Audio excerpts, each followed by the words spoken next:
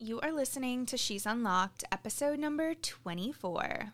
Welcome to She's Unlocked, the podcast for the woman who uses every day to grow, shows up authentically, and is always pushing boundaries. This is your place for all things confidence, mindset, and everything you face as a modern woman. If you're ready to embrace self-love on a new level, then you're in the right place. I'm your host, Master Certified Life Coach, freelance MUA, and digital creator, Sheridan Leatherberry. Are you ready to become unlocked?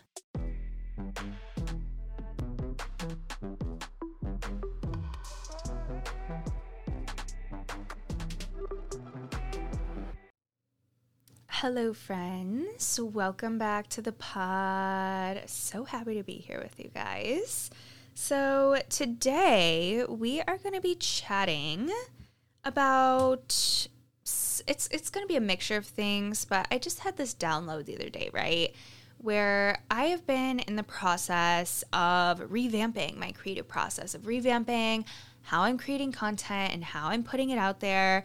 And with that comes a lot of research, right? Like research on, what's currently trending, what, the best platforms are, where I should be posting things, and, what's currently happening in the world of social media, right? So as I'm doing this research, I am realizing a really common trend in a lot of the creators that I love, that I look up to, and it's that, they are full on in the dramatics, right? Like when I reference those makeup videos where it's like a transition and it goes from being not glam to full glam, right? Like whether you're lip syncing or doing some sort of gesture for the transition, like the more into it you are, the better it is, the harder it hits, the cooler it looks. And it made me laugh because I started thinking everyone tells me, oh my gosh, you're so dramatic, right? Even since I was a child. And it made me realize that's just one of my qualities I have that I need to lean into more because I've always kind of toned it down a little bit. I think because of this conditioning over time since I was a child. So that brings me into our topic of today, which is everything that I was made fun of for when I was younger is what will make me a star. Literally every single thing, you guys. And so we're going to kind of throw it back to, even as far as elementary school, all the way through middle school, all the way to high school days, and even in college, kind of some of the things that I was made fun of for. Believe it or not, I was not the ultra popular girl that everybody wanted to be friends with. I had friends. I was more that person in high school who would coast from friend group to friend group and kind of, was on decent terms with everybody. But when it came to having quality, meaningful friends, I didn't really have money. And something that would happen a lot would be there would be, this group of mean girls who would pretend to want to be my friend. And then they would always end up fucking me over somehow. So that gives you a little bit of the insight. And then in middle school, I was the weird horse girl still. I would say that was my identity primarily through all grade school. But I'm talking, I would wear my cowboy boots to school. I would wear the same jeans, the same tie-dye hoodie, whatever I would wear to the barn to go to lessons after school. That was what I would wear. And, my hair would be slicked back in this greasy ass bun because I was still figuring out hygiene. And that's pretty much who I was for the most part. Until I was finally allowed to, I kind of discovered eyeliner in middle school a little bit when I was showing horses, and I was able to wear that during competitions. And then eventually, I don't even remember if I asked my mom if I could wear it to school or if I just kind of started doing it and trying it myself. I'm pretty sure I must have asked her if I could borrow her eyeliner or something. So it was definitely that blue eyeliner that had little flecks of sparkle in it. It was and I would just line that baby up top and bottom. That was when I kind of started wearing makeup. And then I noticed people kind of started treating me differently. At first it was in a good way, but then it was kind of, double-edged sword. So there's your history lesson on me and my childhood experience socially. And we'll get a little more into it too, but I want to kind of go through some of these qualities that I notice about myself that I would be made fun of for. Wearing makeup, as I mentioned, that became one of them. So in high school, then it was like, oh, she wears too much makeup. She always wears so much makeup. Oh, why is she wearing makeup? Like, whatever. And then another one I would say maybe being passionate. And then another one would be being loud and expressive. So like I also was a theater kid, and I wish I would have stuck with it more in high school, because I honestly think that I would have made more friends that way. But it's hard because I went to a whole new high school from middle school, like a totally different school district, and had to make all new friends and all of that. When I was in theater, I loved it, you guys. I would play it up. I would give accents. I would give spice. I would give personality. I would project. Like I was that person they didn't even have to mic up because I was just on it, right? And, that's also something that some people have, right? Like it's celebrated in theater, but then some people have commented on that. Throughout my life, I've been told, oh, you're so loud. Oh, you're so, over the top, right? Or expressive. And it became something that then I was being condemned for. So, funny enough, another thing coming up for me that I didn't write down in my notes here was in middle school, all through grade school and up to middle school, I was such a straight A student. I was that kid who paid so much attention, didn't have to work very hard on the homework, never really had to study for tests or quizzes. Like I was just on it, especially reading. I loved reading. Like we had this big library full of books at my house, and I was that kid who would stay forever in the library at school. I would be obsessed with book fairs. I would love finding new books. I was super into like Pony Pals, or there was this, I was Thoroughbred something. I don't know, any of my fellow horse girls or ex-horse girls or retired horse girls, I should say, will know what I'm talking about. But they're Heartland. There's plenty of storylines with horses in them that I would go crazy for. I would read freaking chapter books on chapter. I would read 3 books in a weekend. I was a psycho. So then in middle school, when I noticed I was getting more positive attention from wearing eyeliner, girls would ask me, girls who weren't normally my friends or would never talk to me, they would say, oh my gosh, will you do my makeup? Will you do my eyeliner? And I then became the locker room makeup artist where I was doing girls' makeup, and I would essentially help glam them in the locker room either after gym class or whatever. So, which is funny because now thinking about it, I'm sure their parents were like, where did you get that? When they came home, I don't know, maybe they took it off. I don't know.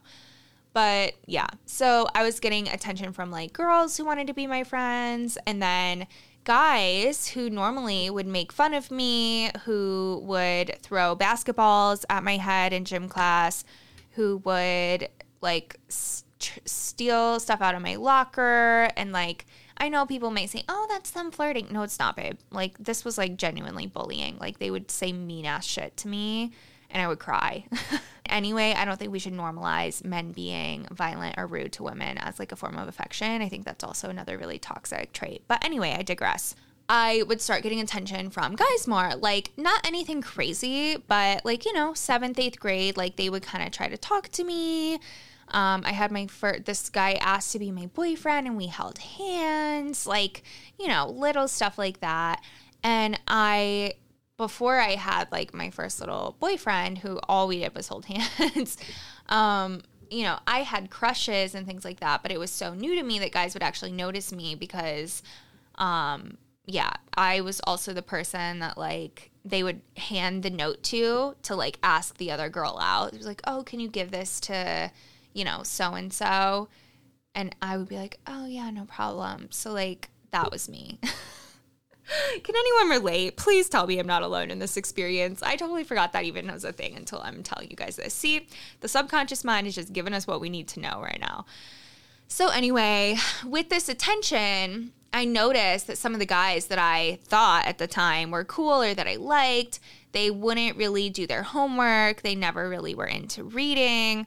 And so I would literally lie to the teacher that I didn't do the homework or that I didn't read the chapter, even though I probably read like the chapter and a half or like twice what we were supposed to read. And I would pretend like I didn't know so that not only would they not make fun of me, but they would then like be kind of quote unquote cool with me, right? And that was so again, this is an example, right? Like I was great at reading. I loved reading. I kind of dumbed myself down, quote unquote, or would like pretend to so that, I wouldn't get made fun of anymore and that I would get like positive reinforcements. Today's day and age, I struggle to sit and get myself to read.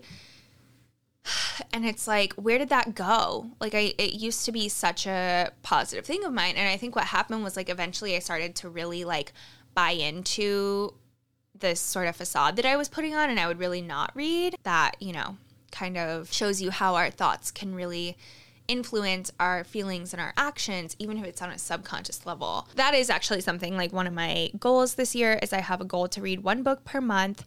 I'm a little bit behind right now, but I blame that on my tonsillectomy and the recovery on that. So I'm not too far behind though. I'm almost done with my first book, so I'm super proud. But that being said, that was a skill of mine, right? And so all the stuff, like I want you to think, like if you're someone, and I'm pretty sure no one is exempt from this, like I'm pretty sure we've all had, especially as women, somebody tell us something that we are doing is annoying or too much or not good enough or, whatever, and they all make fun of it or try to shut it down.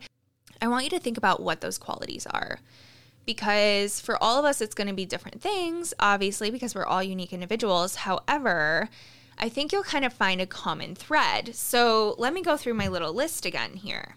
Dramatics, facial expression, right? Like being expressive, makeup, being good at makeup, being passionate, right? Being loud and expressive, being good at reading, being good at identifying trends, like all these different things.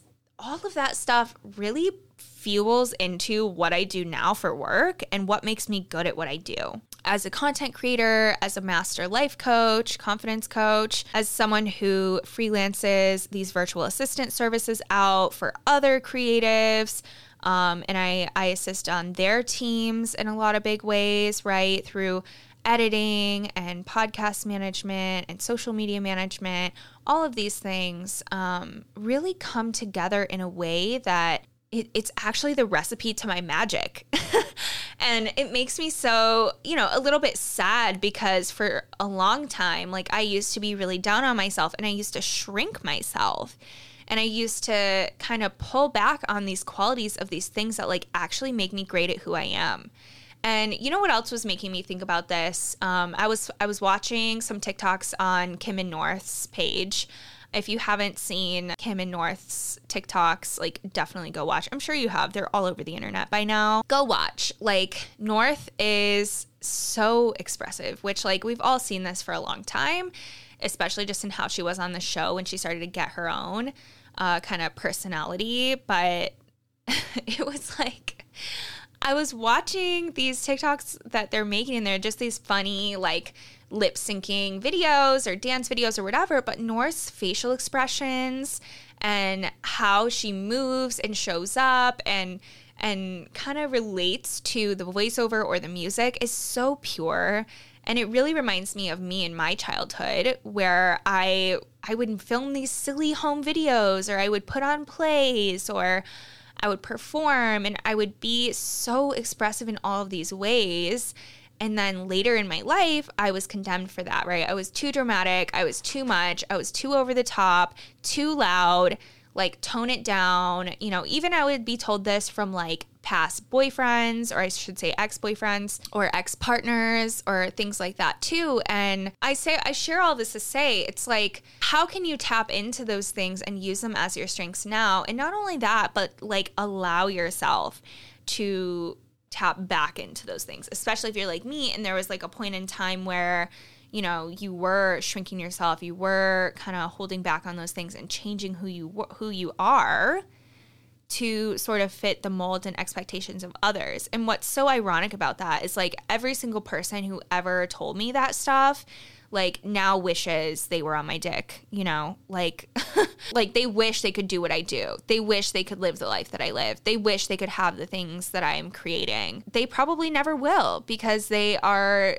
judging themselves and still shrinking themselves in this very same way that I used to. And I now see that what they were doing was really just projecting, and it was a reflection of their own view of self. And likely, you know, this kind of ties into last week's episode of the generational trauma, but probably some things passed down in that way too, right?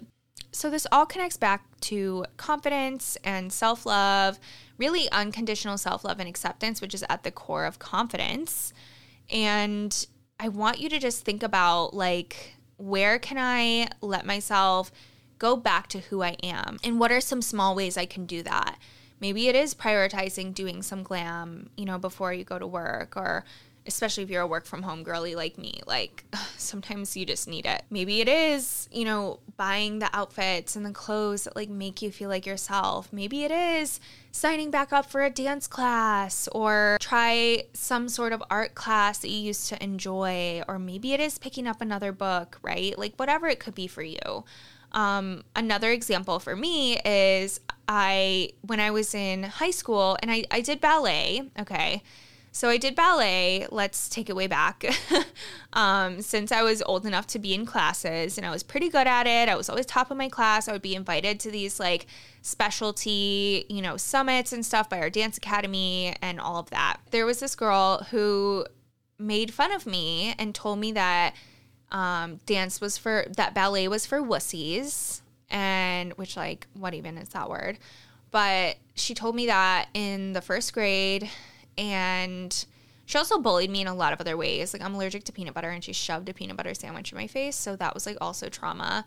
And then her punishment was she had to sit in recess with me, which, like, why did I have to sit there with her and write an apology letter? But anyway, I told my mom, like, I didn't want to do dance anymore, and I literally quit dance because of her bullying. And even though I loved it and it was something that I was good at. So that was, you know, the beginning of that, right?